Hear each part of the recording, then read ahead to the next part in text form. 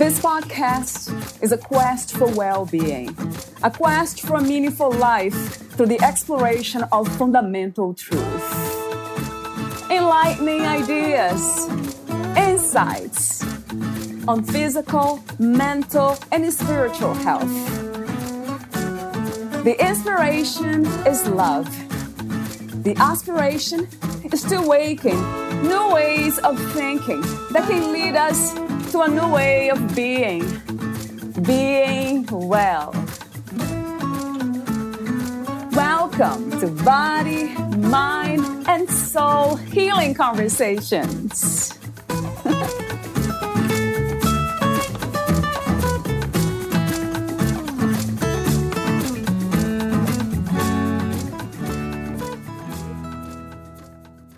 Every day, life brings challenges, whether they are small, day-to-day inconveniences, like traffic or loud neighbors, or major stressful events like the death of a loved one or several mental health issues. An effective treatment is therapy. Always remember that support is available if you or a loved one are experiencing mental health symptoms or coping with life challenges. Having a therapy is like having a wise best friend who is ready to support and guide you to the path of healing, happiness, and inner peace. Valeria interviews Nicole Maldonado. She is a licensed marriage and family therapist serving in Pennsylvania and New York and provides services in both English and Spanish. Nicole has worked in community-based settings, providing individual and family therapy in homes, schools, and crisis centers. Nicole also has experience working in inpatient rehabilitation hospitals, where she provided individual and family therapy with clients suffering from substance abuse and co-occurring disorders. She is also currently working in private practice setting, where she is conducting individual, couple, and family therapy for clients struggling with anxiety, depression, marital concerns, sexual trauma, sexual disorders, and various other concerns. Meet Nicole at thrivingcenterofpsych.com/therapists/Nicole-Maldonado.lmft. Here's the interview with Nicole Maldonado.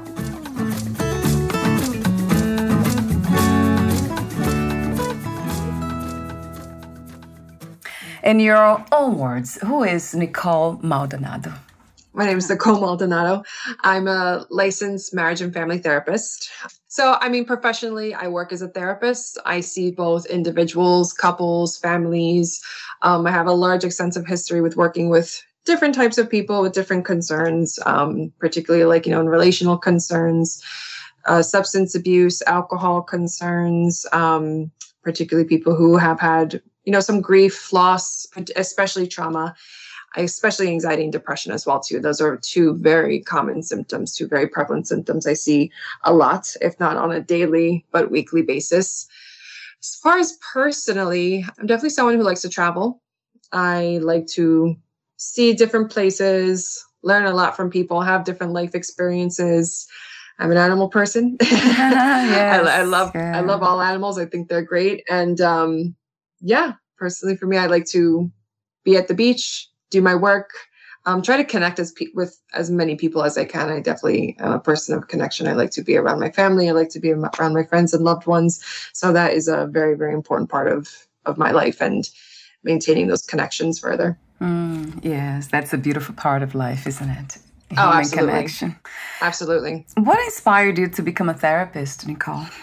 So it's really interesting. When I was in high school, I didn't even think about being a therapist. I kind of wanted to be a marine biologist because I love animals. I love the ocean. I think that was every kid's dream at some point, just to be in the ocean. I know for me, I was kind of like that friend that everybody went to when they came for advice, or like that kind of friend in the group that was, and this is not to toot my own horn or anything, but I was kind of like the grounded figure. Everybody kind of looked to me for advice, or they really confided in me, especially about, I remember several friends when I was young in high school, they were confiding in me about a lot of stuff that was going on at home or in their relationships and some pretty intimate stuff. And, I found I'm like, wow, this is really meaningful for me. Just the fact that these people are coming to me and telling me all this stuff. So when I went to college, I was like, maybe we could look at psychology to see if I can make this a career. And I did, and I ended up loving it. I did my 4 years at Monmouth University. I got my bachelor's in psychology. I went further to do licensed marriage and family therapy because, again, I really do like the connection piece when working with people and connecting with people. Like I really find when, especially when it comes to treating people with anxiety and depression, like making meaningful connections in your life is very, very important. I think it's good to have a group of people, whether it be friends, family, people that you can confide in and learn to trust. I think that's very, very important to have in one's life. So a sense of community has always been big for me. And that's why I chose the marriage and family therapy route, because I like that, maintaining connections and creating healthy connections with people is something I value a lot in my work. You just mentioned you are a licensed marriage and family therapist.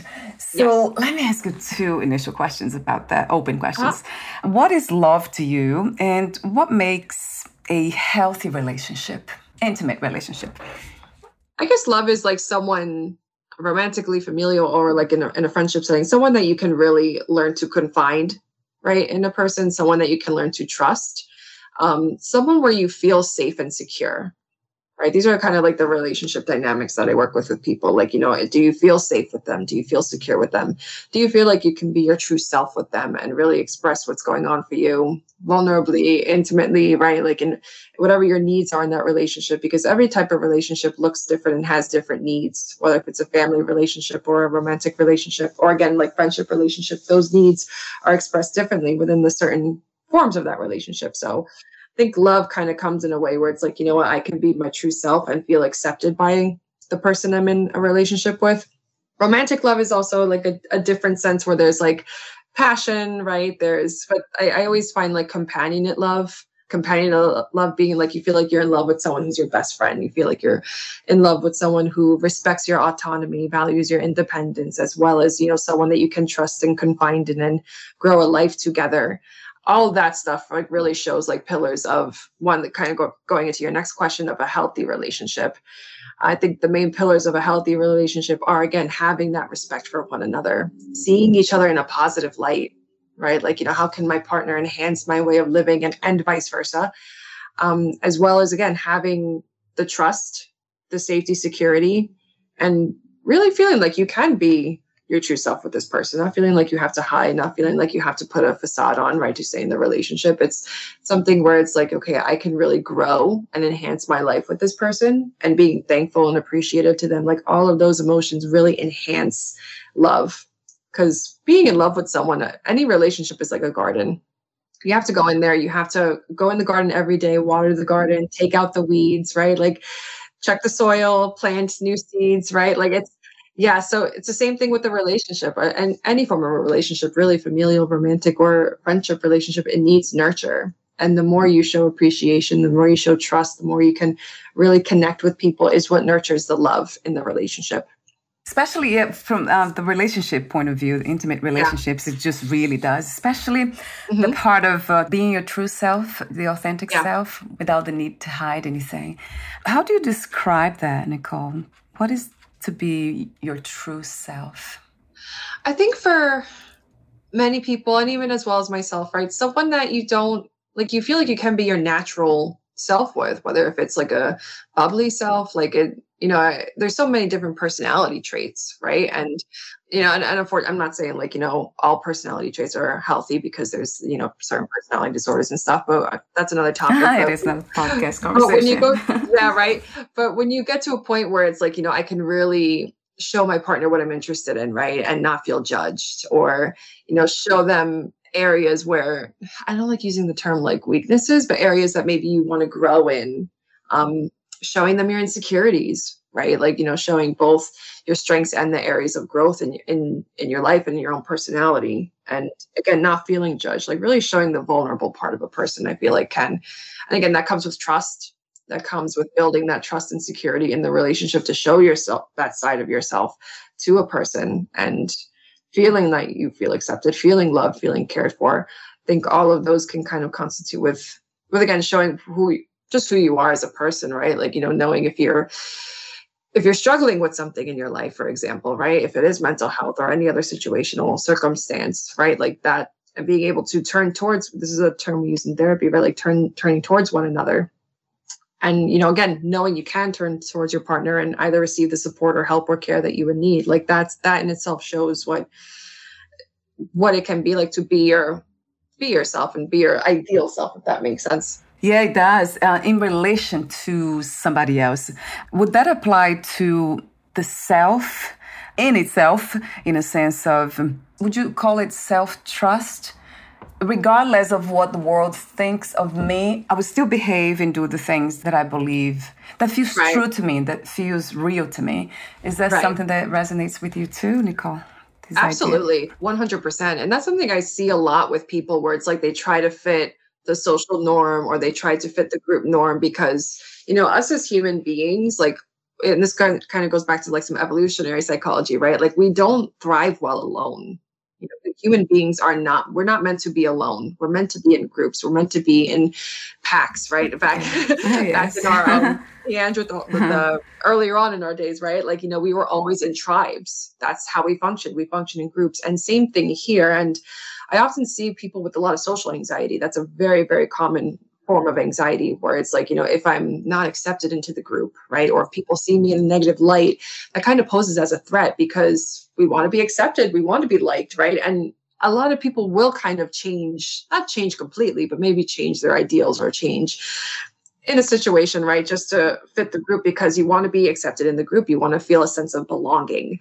I think it takes a very confident person to share what their values are, right? What is really meaningful to them and how to find the group that is most meaningful to them instead of finding random people and random groups of friends or random partners, right? Just to feel that acceptance or feel that belonging, right? I think it takes a really confident and kind of the word that you were using, like a strong sense of self to be like, I'm going to look for the group that best fits my needs. Either if it's a friend group or a partner, right? Like who's going to best fit my needs. So I think it kind of, that part that you make, I think it goes towards with confidence. Like, how much confidence and security does that person have within their own self to look for the group that best fits them, as opposed to just looking for any random group of friends or a partner to have somebody. That makes me think about the references we have of healthy groups to belong to. Like in my case was growing up with my family. I was trying so hard to belong to that family in the sense of doing anything to please them, my father and my mother. Yeah. And they are not healthy. They're very anxious. They just behaved in a way that was not healthy.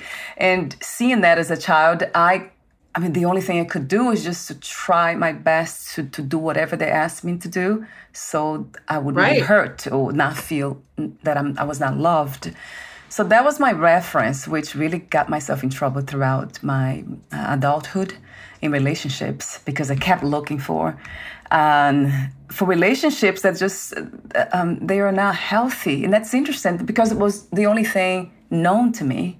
So that was my reference. It's kind of sad, isn't it, Nicole? Yeah. Especially you want something, especially as a child, though, like you're not real, like kids aren't going to know about, because again, our family unit is the first tribe that we have, right? So it's like, of course, we're going to follow what we call like a family system to be a part of the family system. And the family system is kind of like the theory where it's like, okay, think of a family as kind of like a machine. And each member of I know it's a weird analogy, but each member of the family is a certain part of the machine. And we all need a part of that machine to make them, each part needs to function in order for the machine to work. But it's like in certain family systems, we have to realize if there's unhealthy habits, if there's unhealthy personalities or choices, right? Like unhealthy behaviors, the machine is not going to work.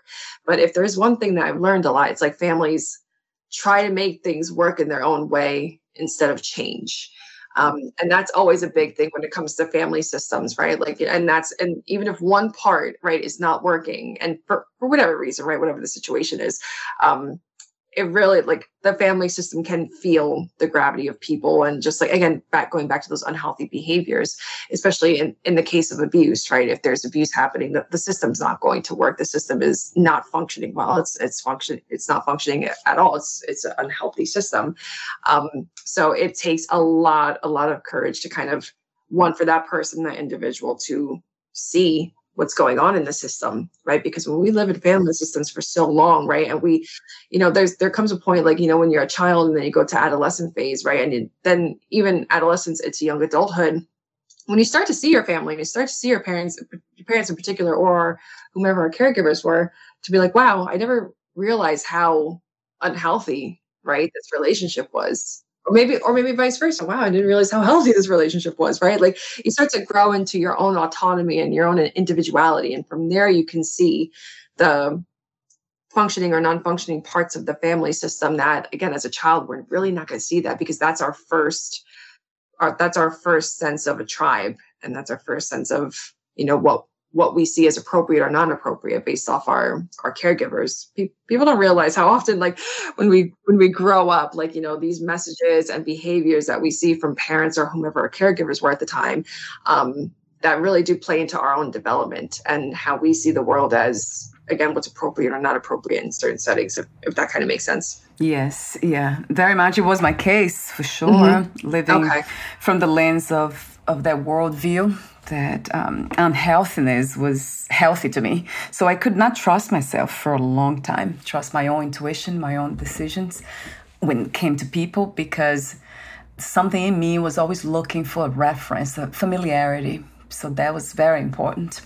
And then going into the topic of spirituality, that was my path. So I started to actually look into what I could trust, what I couldn't see, the invisible world. Started with the skies and the stars and the moon and then the trees. And then it gave me a sense of peace that I couldn't find out there around people, things, places. And that's how, instead of going for therapy, I just kind of emerged into this world, the invisible world of spirituality. And it has been the case up to this day. Talk to me about, what is spirituality to you, and what is the connection between spirituality and mental health, Nicole?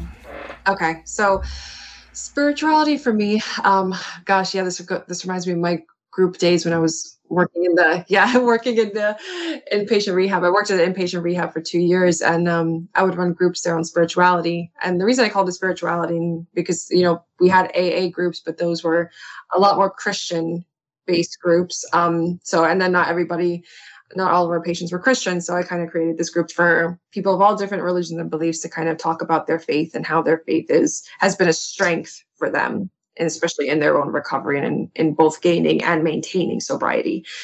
So particularly with spirituality, and again, I'm not going off of a text here. I'm kind of going off of my own research with different religions. I've often seen that, like a religion in the way is kind of like, okay, what's our form of practicing our faith, right? Like, what's the prayer? How do we pray? How often do we pray? Rituals, etc. And as far as spirituality, more so the inner, what's the word I want to use? I guess kind of inner feelings, or just like going back to the faith of how our faith can be strengthened from the physical stuff that we're doing, which is the religious part, how our faith is trained, how we feel, right? Even just going back to learning to let go of maybe certain stressors, right? Like believing that, okay, we have a God or a spirit or the universe, all that is, right? Depending on the religion that one follows, right? Just to kind of get the sense of, okay, inward, what's going on with us on an inward level. And I'm not a theologian, so so I'm probably not I don't know if I'm making sense there in that area, but I've often found that spirituality is more inward as opposed to the religion, which is more like, okay, that is the physical stuff. That's the action piece that we do to express and worship in our faith. Yes. Well, that is definitely my perspective. Yes. Okay. Yeah. It's looking within. Yes. It's your inner world, which has to do a lot with psychology, the feelings, emotions, but also going beyond that, beyond the mind content, which is, it's called mysticism when you have experiences that are not really, they don't rely on the five senses. So they come in as visions, or you have these amazing lucid dreams, or you talk to trees. I mean, I just talk to nature all the time. It's to me, it's not even a thought that it is logical. Not. It's so natural. Like, oh my God, animals and all that. To me, they always speaking to me. Can Can I just say something with that? Like, I remember when I was doing the my spiritual and religious groups when I was working in the rehab, and legit, like we would talk about like areas and like, you know, what is the spaces that we feel the most at peace, though, that we feel most connected with the divine. And everybody would say either like in an ocean, like somewhere out in nature, right? In the woods, by a lake, by the ocean. And I don't mind disclosing this, right? That's my place, right? Like, you know, being near a beach. I know some beaches are man-made. I remember even having this one conversation, right, with a close friend of mine, actually, that they like being in the desert, right? Just the heat, the sand, the ground, right? Like, you know, and it's nature in its most raw form. So yeah, I mean, like I would obviously hear like churches and mosques and temples, right? Like where people feel connected, but in these natural settings is another very, very common answer that I've heard people feel the most connected with the divine when they're worshiping. Yes, yeah, it has been my experience too, interviewing so many people. They all say the same thing. Yeah. And it must be, I mean, from my experience, is it's because it goes beyond thinking. So there's a kind of communication there of energetic transmission that bypass thinking, and it's extremely powerful. But there's no thinking, there's no concepts, no ideas really kind of populating the mind, but it's a sense of freedom, really. Like, it's expansion first and then freedom. It's almost like I am as free as everything that is in front of me, the ocean, the trees, the animals, perhaps not, because I know they have fear at the level of the mind. I've often heard like a sense of feeling like liberated. And I don't know if that's what you're kind of, like just being like, you know what, all those daily struggles that I was thinking about, it's gone, right? Like it's gone for this moment. I feel at peace with myself. I've heard a lot about just like this inward piece that is not there, or maybe that is not paid as much attention to because we're just doing so much on the day to day that we really don't get a sense to really sit and be present and really connect with what that peace can be like. And I know a lot of people have said, like, in a lot of these natural settings or settings that they feel most connected to is when they can feel that peace and when they could feel some connection with the divine. Yes. And if we can bring this to our activities, whatever we do, then it becomes a wonderful practice. Right. Absolutely. Actually, that's something that you do too. I know it's a modality that you use, mindfulness meditation. So is that connected to what we are talking, the practice that we are speaking of, Nicole? In a way, right? Mindfulness is basically like, okay, I guess what I'll say to that, it's like, mindfulness is definitely something that it's an Eastern practice, and I'm still new to mindfulness. I can't say I'm a mindfulness expert. What I will say, I do use a lot of basic mindfulness practices when I work with people.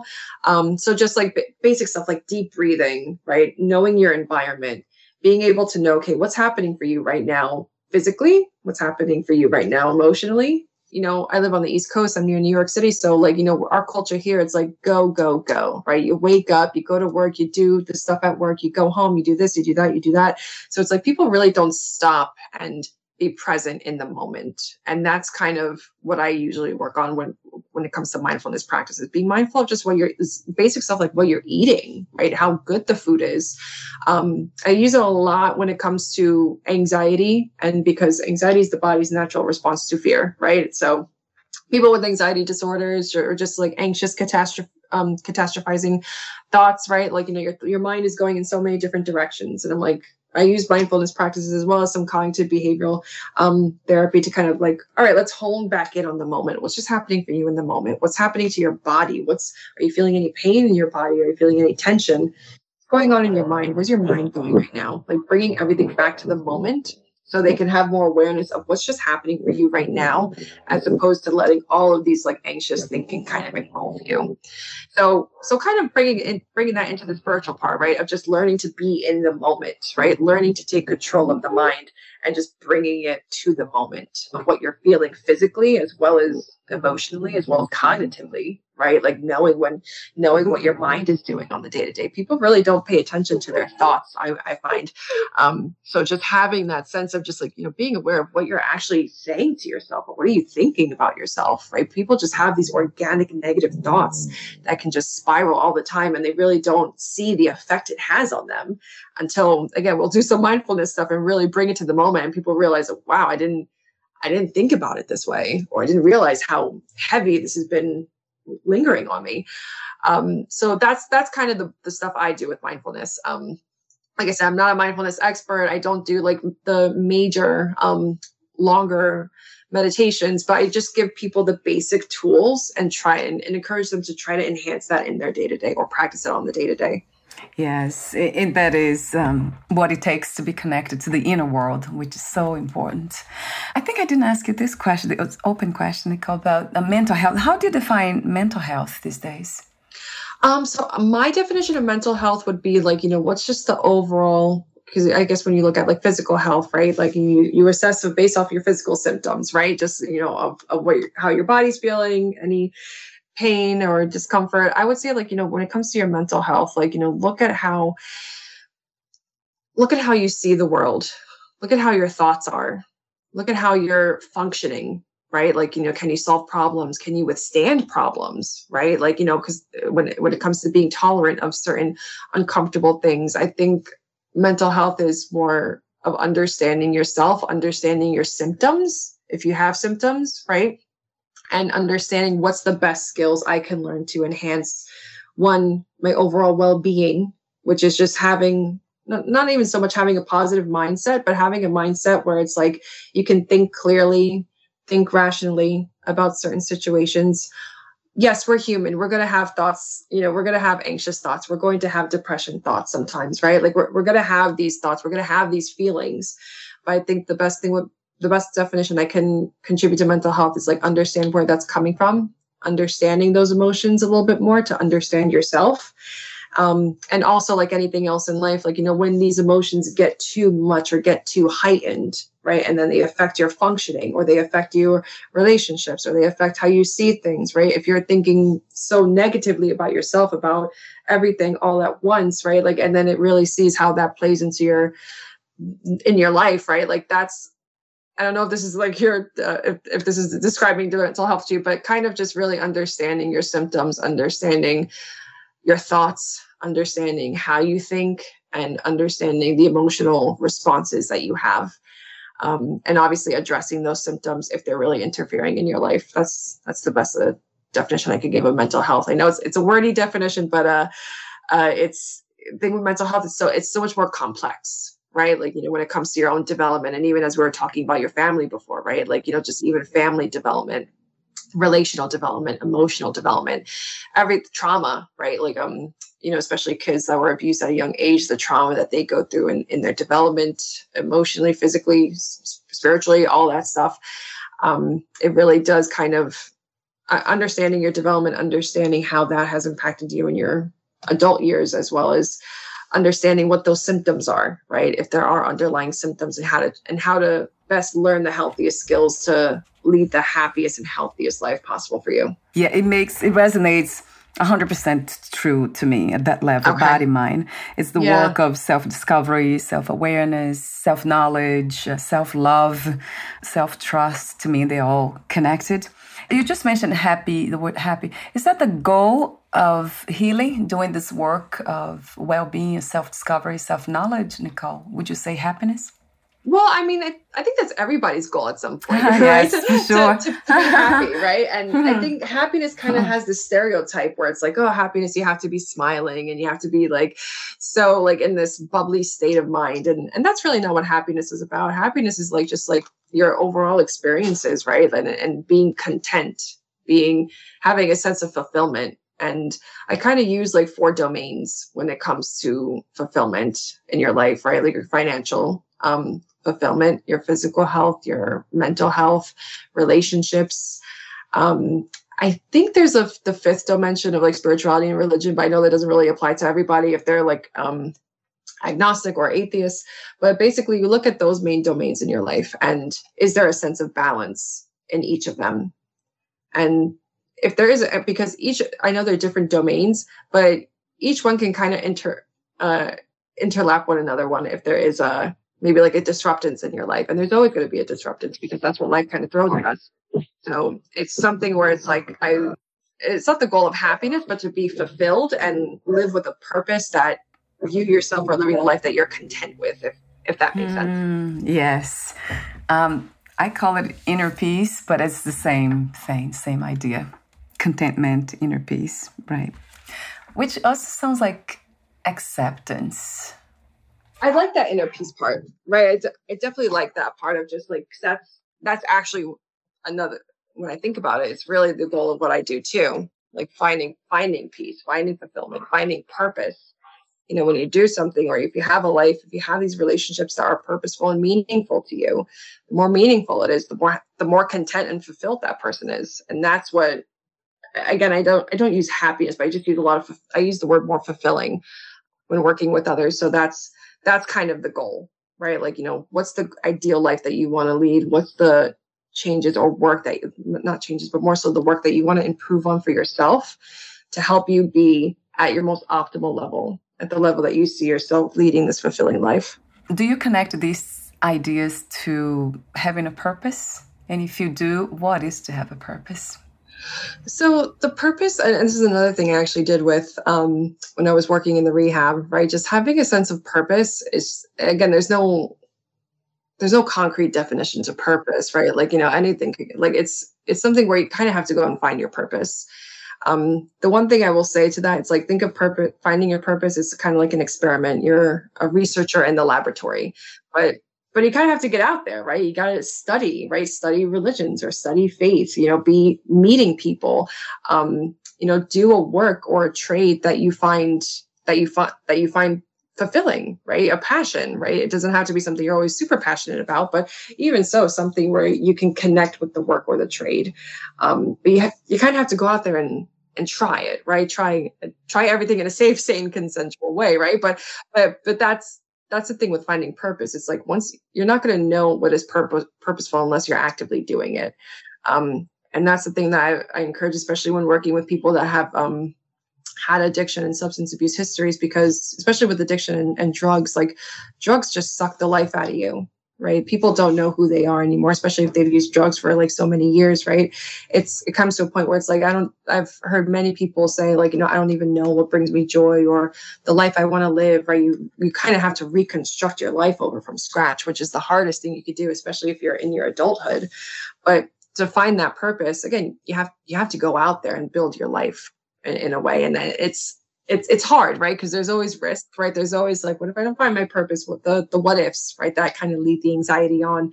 But even so, like studying, meeting people, traveling if you can, right? Like all of these things really enhances a person through their own development. And that alone enhances the experience of finding that purpose and actually feeling what a purpose feels like for you, which is kind of understanding when you feel fulfilled. Yeah, right. Is that something that you could say for yourself, that you have found your purpose by being a therapist? As of right now, I think so. I do love what I do. I do love connecting with people and talking to people. It is a tiring job, I will say that, but it definitely is a fulfilling job. Like to know like one of my purposes here, right? Like, 'cause I think purpose is also not something that's one thing in your life, right? Like it could be several roles you take on, but one of my purposes here is to definitely connect with people in a way that, yeah, they do share a lot of vulnerable stuff with me, but knowing that they can trust me with this and knowing that we can work on something where I can give them whatever knowledge and information I've learned over my years as a clinician and in school and through my experience, and help enhance other people's lives. Like that to me is very, very purposeful and very fulfilling. And yes, at the end of the day, I could be tired some days, you know, I will admit that, but I don't feel that sense of like, what am I doing? Right. I've heard that from a lot of people in jobs or trades that they're not feeling fulfilled. And it's like, what am I just doing? Right. Like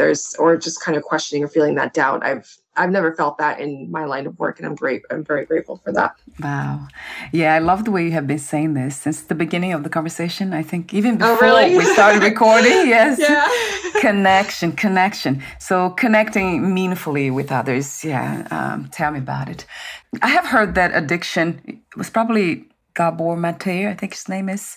He said that that connection is the antidote to addictive behaviors, connecting with oneself, of course, and then connecting to others. Is that something that you subscribe to, this idea? Oh, 100%. I firmly agree with that. I don't think it's the whole part of getting and maintaining sobriety, but I think it's over 50% worth of the treatment, because even, when I was working in the rehab, right, we had groups, like so many groups, like small group sessions, large group sessions, right, all with different topics and everything. Hearing other people out and hearing what other struggles were, as well as kind of understanding, it's like, wow, this person went through something similar to me, right? Like knowing that they're kind of on the same boat as I am. It makes you feel less alone. It makes you feel less isolated. It makes you, again, it goes back to the connection piece. They can feel connected with others. They can know, okay, this is not just a me thing. I think that's the main purpose of a group. It's just knowing that, okay, this is something that unfortunately, a lot of people are struggling with right now, especially in the United States. I don't know how it is in other countries, but it's something where it's like group therapy and the connections that people build in group help people just feel better. And I used to run sessions where it's like, especially depending on the group, right? Like we were running sessions where people had said a prayer before and at the end of the sessions, and honestly they said that made their day, right? Like, being able to pray together, being able to talk to one another together, being able to tell their struggles about just relapsing and family conflict and past events that they regretted doing, right? Like this was just a place for them where it's like, okay, they felt connected, they didn't feel judged, they were hearing each other's war stories and everything, right? And it's like group therapy is very, very important when it comes to addiction and substance abuse treatment, because that connection and not feeling alone and feeling isolated. And there's a lot of self-critical thoughts when people are in recovery. Like I'm a terrible person. I've hurt so many people, yada, yada, yada. And when you already believe so many negative things about yourself to be true, you're going to relapse, right? Like not 100% of the time, right? I'm knocking on wood here, but it doesn't help with the recovery process. And group therapy really helps to kind of not normalize, but give a sense of like, hey, like we went through these struggles too. We understand why we did what we did and how the drugs really affected us in this negative manner. And that can really help with uplifting people in those sense. So I do subscribe to that. I don't think it's the full antidote, but I think having connections and understanding why other people went through some certain past as well too, I think that really does help people.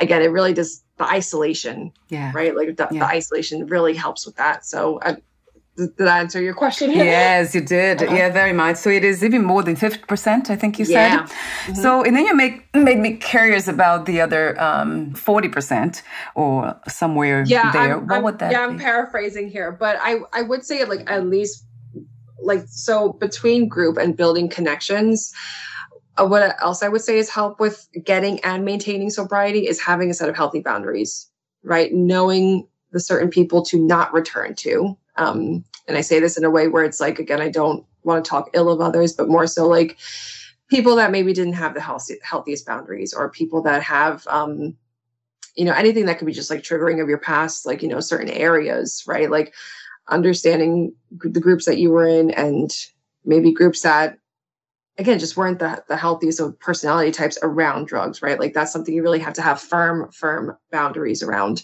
Again, going back and finding that purpose, finding a new set of friends, finding a new area to go to and spend your time more often, having your own skills, right? Like read, write, exercise, right? Just some of the basic healthy lifestyle choices, drink plenty of water, like all of that stuff where it's like, okay, maintain your own individual skills, maintain your own individual boundaries, take the risk, go out there and meet new people, go to a new congregation, go to a new meeting every now and then if a certain meeting isn't serving you. Don't go to old places where it reminds you of those past events, right? Like that's, and I understand that's hard. It's easier said than done for some people in certain situations, but so that's the next part, I would say, right? Like the connection's a big one. It's a very, very big one, but also having your own individual skill set is also something that I highly recommend learning to enhance your own individual traits as well. Yeah. So it's self-reliance, self-trust, right? Yes. To me, that's key. When you talk about keeping your distance from people who have traumatized you or still dwelling on those unhealthy behaviors. That's exactly what I did with my family. I had to leave the country. That was easy for me to make the decision to leave the country and stay here because, it was not healthy. course. But then everything else, I seem to make sense.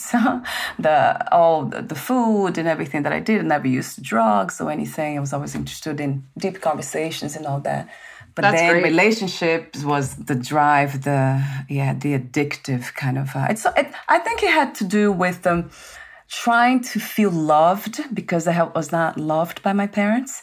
Okay. So that was almost addicted to feeling loved, and that's why I would do anything. To be honest, especially from a child, and I don't know how young you were, but like child, especially into your adolescence, like that's a big motivator, right? Like you're gonna do anything to feel your parents' love because again, they're your first relationships, they're your first tribe. So of course you want to be accepted into your tribe, and kind of caregivers and parents, they kind of hold that role. And let me know if this makes sense, right? The sense in a child's eyes is like they teach us that, and again, not subjectively speaking, I should say, we learn through them about the world first. And then we learn about culture. We learn what's quote unquote appropriate or not appropriate in their eyes based off what I was talking about before, based off what the family system operates. It's really not until we get to that adolescent or older young adult part where we start to realize some of these patterns, be like, oh, maybe this isn't how I want to live, right? I don't agree with these patterns, or I don't agree with these behaviors that's happening in the family. And we really don't separate that until we're older, until we go through our own individuation process. But that's a really painful journey for a lot of people. Like it's because it can still, especially that can kind of create what we call an attachment wound when we're older. And it's like, okay, wow, like to have that sense of just like, okay, I wasn't loved by my family. And it's usually for external reasons, right? But that individual can sometimes, and let me know if this resonates with you, can sometimes hold that belief. It's like, okay, something must have happened to me, right? Or it must be me that mommy and daddy don't love me, right? And then that can actually bleed into some of their other relationships when they're older. And it's just a sad process because it's really, when you look at the reality of it, it's really nothing like that actually. And in most of the cases, right? I've seen not all of them, but I'm generalizing here when I'm speaking about families and family systems, but even that trial, it's really a long trial of trying to win affection, trying to win love. And okay, for whatever reason, mommy and daddy didn't love you, that can create a big wound for a lot of people. And coming to terms with that when you're older, again, it comes when you're older and understanding that individuation process. So the sense of lack of trust, and then I remember very low self-esteem. So not really trying to do anything to please other people. So right. I would feel like something because that, when I think about it, it's really sad. And then when I really think about now in this moment, I feel happy because like, oh, wait a minute, I don't even know where all that went because it disappeared completely. It's like looking at a scar. I actually looked at my body the other day and I saw a scar and I'm like, oh, I don't remember where this came from. So there's just this vague kind of memory. Of course, I can verbalize and communicate and still remember what I went through, but there's no emotional connection anymore. It just disappeared, which is the work, and it is the work of self-discovery, self-knowledge, just being very interested in the inner world. And thank you so much for being one of those guides, Nicole, to help us to dive into the inner world so we can heal finally. No, thank you. Yeah. Although healing is dynamic, right? It's not something Absolutely. that, right? We need to keep working on it. It's an ongoing process. Yes, for sure. At some levels, kind of, there's doors like they're closed, like those for me. But then, of course, once in a while, I still have dreams and things like that. They come back at that level. So do you attribute most of the addictive patterns to childhood trauma? I mean, yes and no. It really depended on the case. So like I said, I worked in an inpatient rehab. For those of you outside the United States, we were serving Medicaid clients. So Medicaid is like low income client, like people who come from low income households. So I saw a lot of childhood trauma, sexual abuse, physical abuse, emotional abuse.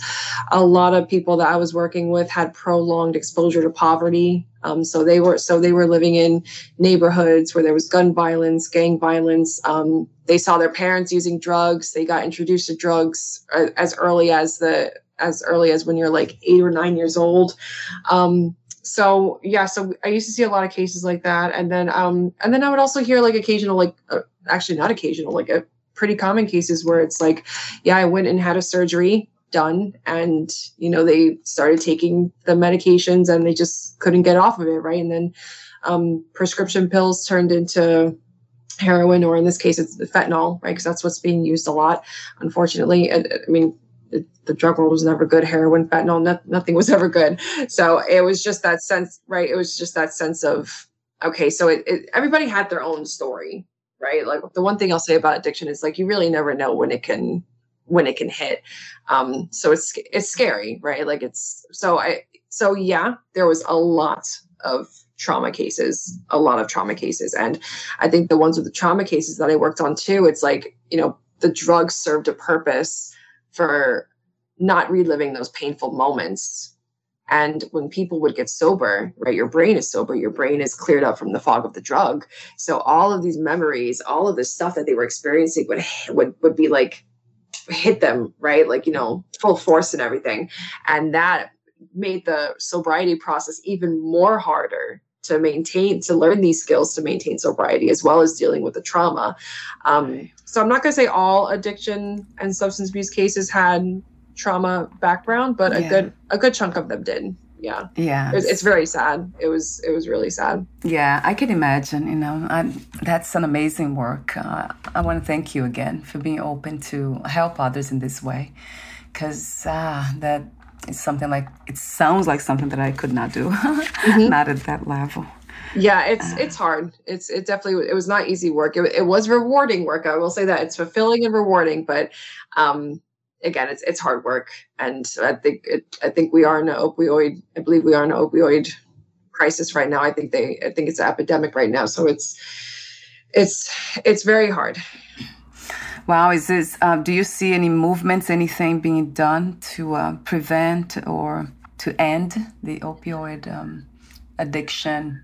I'm not following things on that grand of a scale. I'm a little bit more client-centered based. So I can't really speak to what's going on externally. I don't really, I follow the numbers and I follow just the statistics, as well as just trying to, understand like, okay, like, how big this has gotten and, the effects of fentanyl, what it does to the body. Trying to keep up with just like the modern news, but as far as like, what's being done about it, I really can't comment that much. I don't follow it to that extent, if that makes sense. I just follow on the client-centered base. Yes, yeah, it does make sense to me because I don't watch TV or anything like that, so I have no idea. That's why I usually ask here. But interestingly enough, most of my podcast guests, they don't know also about these things. So I guess we're all living our own lives, making a difference, right, in our own environments, little by little. So, and speaking of that, what do? Do you meet your clients online and offline as well, Nicole, these days? So as of right now, I'm still seeing people online. Our field has just been full force into telehealth since COVID. That's something I'm, continuing to talk about with my clients and just the practice I work with. So, That's wonderful to know. I have the website here, so I'll have on your podcast profile as well. Great. And I know you speak also Spanish, so English and Spanish, both languages. That I would like to mention that. I almost forgot to mention. And then it has been wonderful to talk to you. I love how open you are. Oh, thank you. No, this was great. Thank you for your presence, Nicole. And before we say goodbye for today, I do have a few more questions, the ending questions. But before that, would you like to add anything that you left unsaid, or something that we forgot to mention or comment?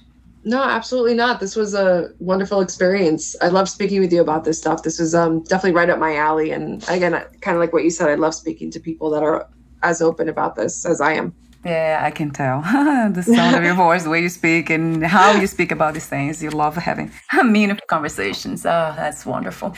So the ending questions, I'll ask you this one. What 3 experiences you wish everyone to have before they lose the body, before they die? I would say travel. Travel as much as you can. See the world, right? Kind of go out of your comfort zone. when it comes towards traveling. And I understand, like, traveling, it's financially, it's a lot and it could be expensive at times. Try to do anything with traveling and meeting new people. I think that really enhances a lot of people and just your personal experience and your own development. There are 3 experiences. So definitely traveling and meeting others. I don't know if that meeting others is second, but what I would also say too is just, again, learn about yourself, right? Like, learn what makes you operate instead of just trying to follow the typical 9-to-5 schedule, right? Like, just getting through the day, going to work, right? Like, to have moments to yourself, to sit with yourself and to kind of sit with like why you do what you do and what brings you that fulfillment. But really, like, practicing some silence is what I would kind of say to that. And then the third experience, right? I guess I would say the third experience, just I'm not a person that pushes faith, right? Like, I don't want to say like, oh, believe in God, but like explore your own spirituality, right? Explore your own faith, explore your own beliefs and why you believe what you do and how it makes you feel and how it enhances your life. So that's the 3 reasons I would recommend. Yes, I love your wisdom. Thank you so much, Nicole. What is another word for healing? What comes to mind? Healing, or just kind of working on, that's a good question. I never really thought of it that way. I guess I would say working on just improving yourself, ideal self that you want to be. Yes, that sounds wonderful. And that's the goal, of healing for sure. So let's see. I want to thank you again for your presence, for being open to life to this extent of helping others to heal from the inside out. That is something that I have devotion for, giving my experience and the work that I do with spirituality. There's something about what you do as a therapist that really interests me and my audience, of course. So thank you so much again for being you, Nicole. Oh, thank you so much. I really appreciate that. And thank you for having me. This was great. Thank you. And before we say goodbye for today, where's the best place to find more information about you and what you do? So you could look on the practice website. I usually see clients in New York and Pennsylvania because that's where I'm licensed in. So the practice I work for is Thriving Center of Psychology. You can look my bio up there and get in touch with me there. Wonderful. I'll have the link on your podcast profile. Thank you again, and we'll talk soon. Bye for now, Nicole. Thank you.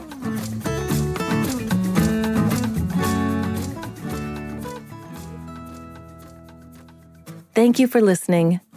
To learn more about Nicole Maldonado and her work, please visit thrivingcenter.psych.com/therapists/Nicole-Maldonado.lmft.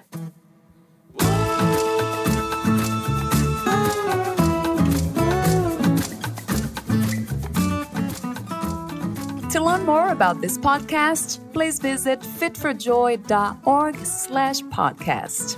Thank you again for listening, and bye for now.